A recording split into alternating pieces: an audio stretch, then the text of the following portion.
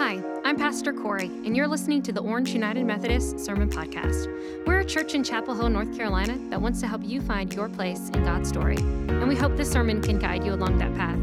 Visit orangemethodist.org to find out more information about location, service times, upcoming events, and ways to give. We hope you enjoy.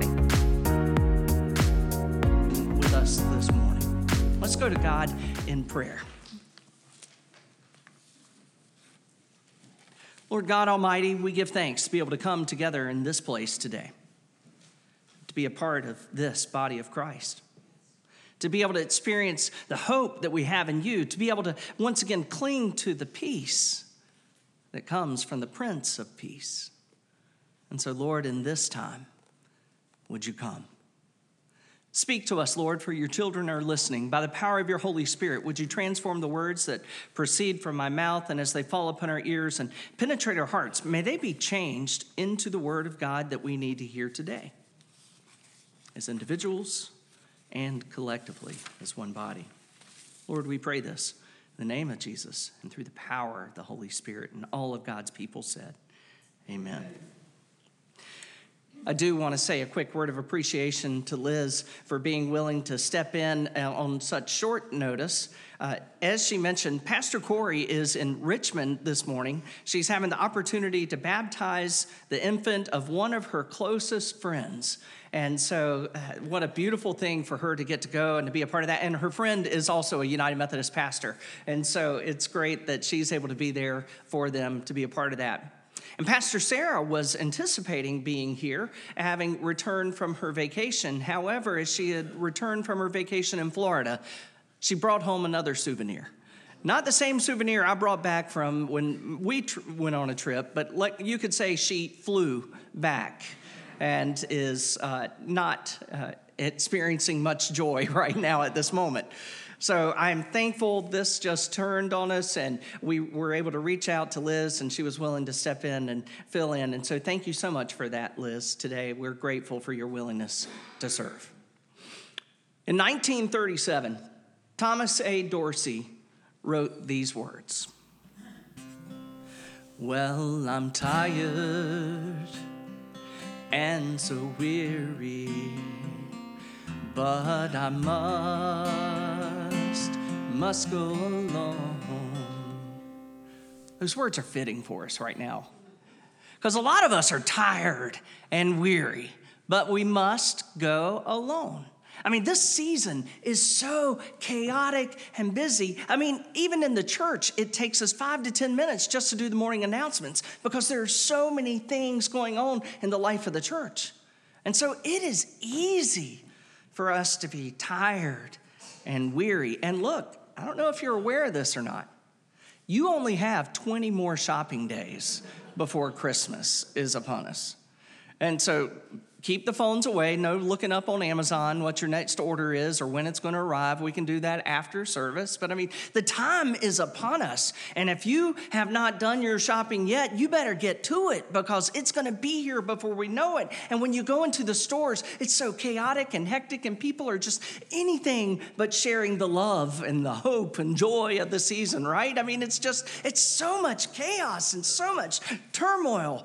And I mean, at my house, we've got our tree up. Our house has been Clark Griswold. You didn't know that could be a verb, but it can. Our house has been Clark Griswold as much as it can be. And yet it still feels like I'm longing for something more, because it's so busy. Things are so full of chaos, and it's so easy to be so, as he said, tired and weary, but we must go along. I mean, physically, I can relate to Dorsey's words, because physically we get so tired and weary as we're so active and doing so many different things. And it seems like sometimes as you're in the middle of doing one thing, you're already thinking about the very next thing that you have to do. And it just wears on us. And so we grow tired and weary physically. But I can't imagine when he wrote those words how tired and weary he himself felt. Thomas Dorsey is a man that was born in Georgia back in 1899 to to this poor African-American family who had had so many different things going against them, so many hardships for them. In fact, the family picked up from living in rural Georgia to move to Atlanta, where there might be more opportunities, and yet he continued to face one struggle after another, one injustice after another. And as he experienced all these, he turned away from the God that his parents had taught him about. And as he began to live his life away from God, he wanted nothing to do with God. Until one day, as he had already become an accomplished musician, one day a cousin had invited him to church. He decided to go, if nothing else, but to listen to the music. And as he was there as a part of that service, God spoke to him. You never know when God's going to speak. God spoke to him and touched his heart and brought about a transformation within him, such that he devoted his life from that point on to serving the Lord. And as he had been serving the Lord, leading choirs, starting choirs, building together chorus organizations to spread the gospel all across the country, it was in 1932 that he was in St. Louis, Missouri for a choral opportunity to share and to lead a choir. And as he was at the special evangelistic event, he received a telegram that informed him that his beloved wife had died. He was broken and immediately made his way to find out the rest of the story. And as he called back home, he found out that not only had his wife died, but so had his newborn son. Broken. He said, I want nothing to do with a God that let something like that happen. In fact, that very week, he was quoted as crying out and saying, God, you're not worth a dime to me right now. You know, I think if we were really honest with ourselves, really honest, we all might have had a moment or two that we sort of felt and could relate to what he's experienced, what he expressed. We get tired, we get weary. And so many times, it's maybe in moments of intense grief where we are grieving the loss of someone that we dearly love, such as he himself had lost. And maybe it's the loss of a relationship or a friendship. Maybe your trust has been broken and it can never be reestablished. And so that relationship is done, and we grieve the loss of that friendship. Maybe it's the loss of our health. You've received a diagnosis that came out of nowhere, and you don't know what you're going to do with this news. You don't know how God is going to redeem this. Maybe it's even the loss of a job that we didn't see coming. We find ourselves tired and weary, and we're dealing with that grief, and it just manifests within us, and it just creates all of this noise within us that it becomes hard to hear the voice of God over that noise. And frankly, sometimes that loss is so significant, maybe we can relate to what Thomas Dorsey said. God, you don't mean anything to me right now. I don't want anything to do with you. Maybe it's in moments of intense anger. We get angry so quick over so many things. It seems like anything can set us off. Anger over the world that is around us that continues to have acts of violence that make no sense, acts of injustices all around us, acts of racism, things that continue to divide us. I find my wife has to remind me when I'm driving, calm down. That probably doesn't happen to you. Calm down. It's not going to take you any longer to get there. Or if it does, so what? In fact, I saw something recently that was a good reminder, and she's done a good job of reminding me of this, about when you're driving, that this one man, somebody was sharing about their father, that when he saw somebody on the road, that if they used their turn signal and then changed lanes, he would say, hey, great job, Beige Toyota. I see you using that turn signal.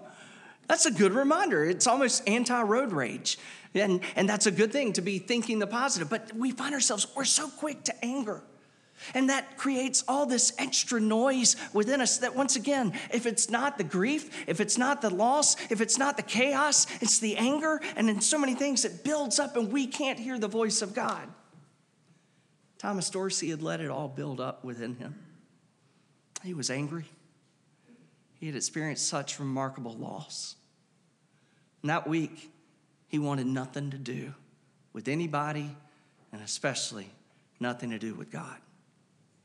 But as that week went on, he found himself sitting at a piano, and words began to come. One of those words you know of as the hymn, "Precious Lord, take my hand," because he knew that there was no way he could carry on his own. It was when he finally sat down and stopped and allowed the silence that he was able to find peace. In the midst of the chaos, in the midst of the loss, in the midst of the anger, he stopped and was able to find peace. You know, in those words that Liz read from the prophet Isaiah, to the people of God, I find that these words had to be that same kind of peace that was being spoken into Thomas Dorsey's life. That same kind of peace, because King Ahaz, the king, had brought disaster upon the southern kingdom of Judah.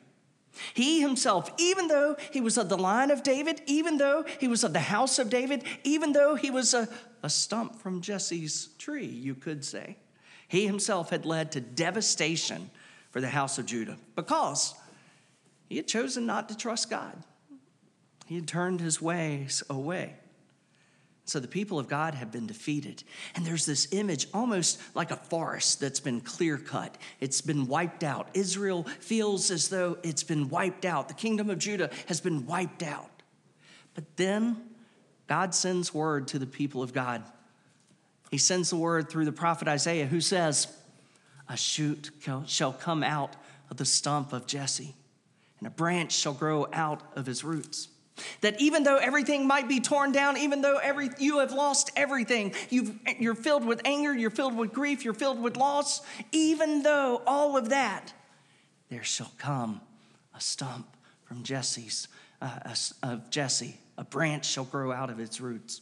He says that this king, this stump that shall come forward, these are the attributes that the Spirit of the Lord shall rest upon him. Now let's see. There seems to be somebody in the New Testament that we remember hearing at one time. He was in the synagogue, he read some scripture, and then he rolled it up and he said something along the lines of, "The Spirit of the Lord is upon me." You may think of who that might be. Just continue to ponder on that. But as God is going to raise up this new king from the stump of Jesse, it says that the Spirit of the Lord shall rest upon him, the spirit of wisdom and understanding, a spirit of counsel and might, a spirit of knowledge and fear of the Lord. And he shall delight in the fear of the Lord. Oh, he gives us these attributes of who this king is and who this king will be. He shall not judge by what his eyes see or decide by what his ears hear, but with his righteousness he shall judge the poor and decide with equity for the meek of the earth. We hear that this king is going to come forward, and that which has been wrong will be made right. That this king will be a just king, unlike those that have preceded. This is a king. In fact, it's a king that's going to bring peace. This king is going to bring such peace. And it goes on and tells us that peace that the king will bring. That the wolf shall live with the lamb, and the leopard shall lie down with the kid, and the calf and the lion and the fatling together, and a little child shall lead them. The cow and the bear shall graze, and the young shall lie down together, and the lion shall eat straw like the ox, and the nursing child shall play over the hole of the asp, and the weaned child shall put his hand in the adder's den. They will not hurt or destroy on my holy mountain, for the earth will be full of the knowledge of the Lord as the waters cover the sea. There will be peace.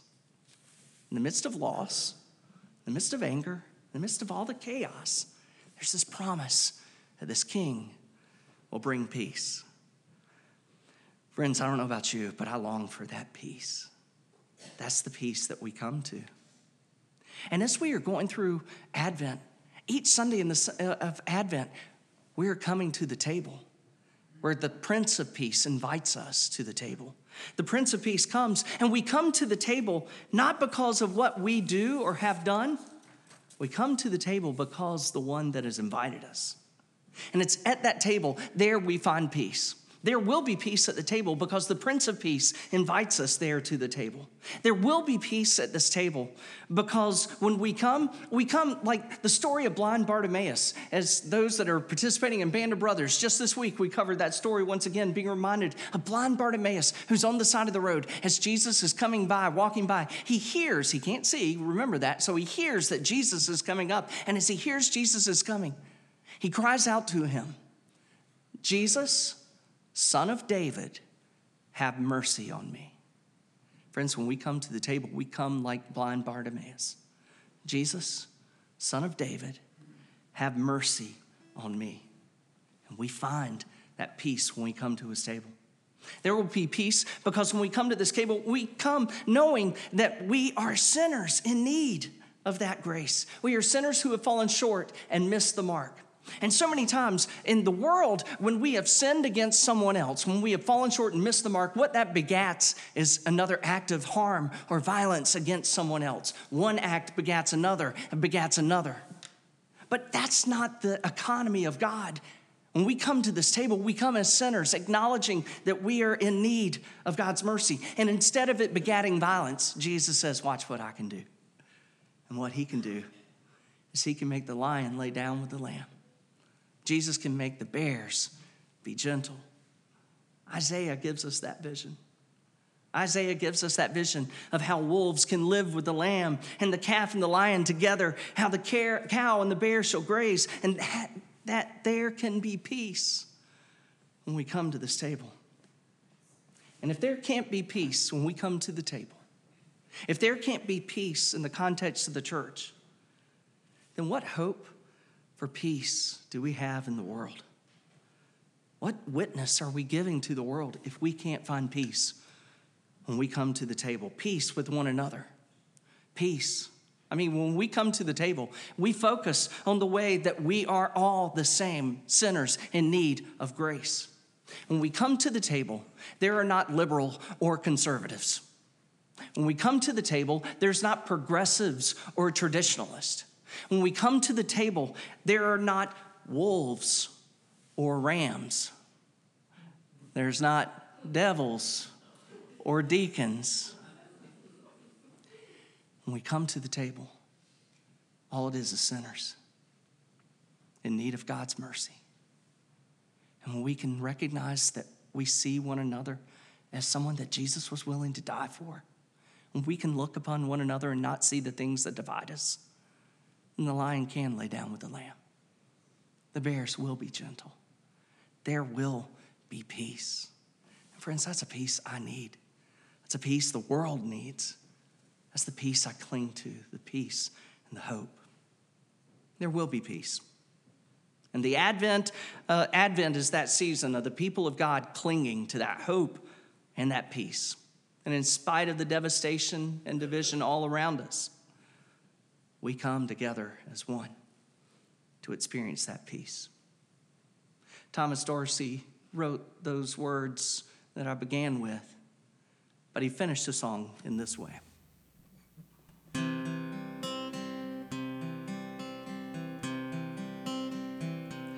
Well, I'm tired and so weary, but I must go alone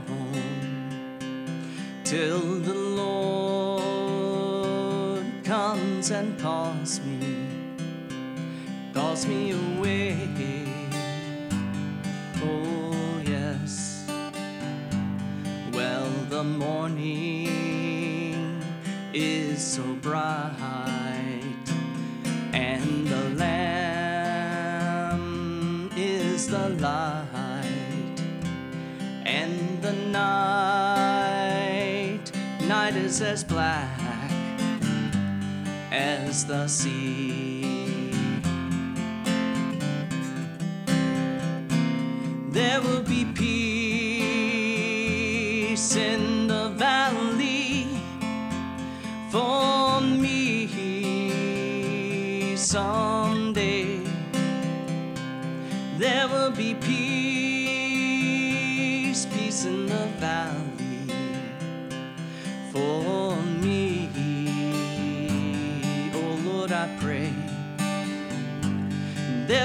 sadness, no sorrow, no trouble will I see. There will be peace in the valley for me.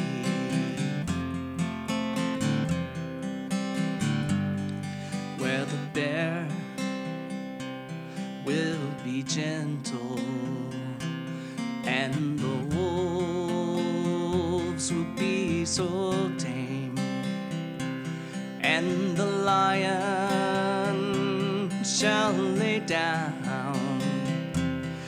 with the lamb, oh yes, and the beast from the wild shall be led by the child, and I'll be changed from this creature that I am. There will be peace in the valley for me someday. There will be peace in the valley for me. Oh Lord, I pray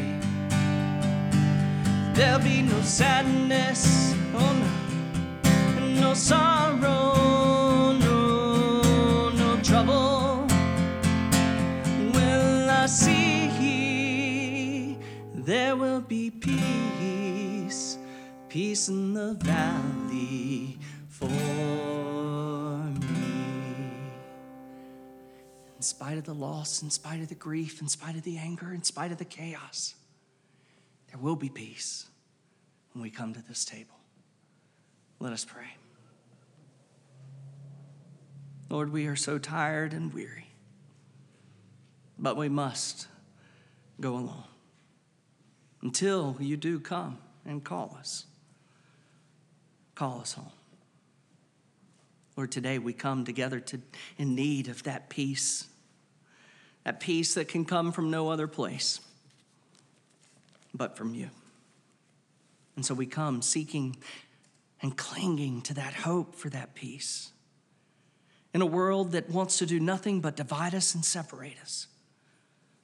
Lord, may we all look upon one another as a child of God that you were willing to die for. May we look upon one another as nothing more than a sinner in need of your mercy. So, Lord, let us experience that peace this day. We pray this in the name of Jesus and through the power of the Holy Spirit. And all of God's people said, amen. Thanks for listening to this week's sermon. Please join us again next week. In the meantime, you can find us online at orangemethodist.org.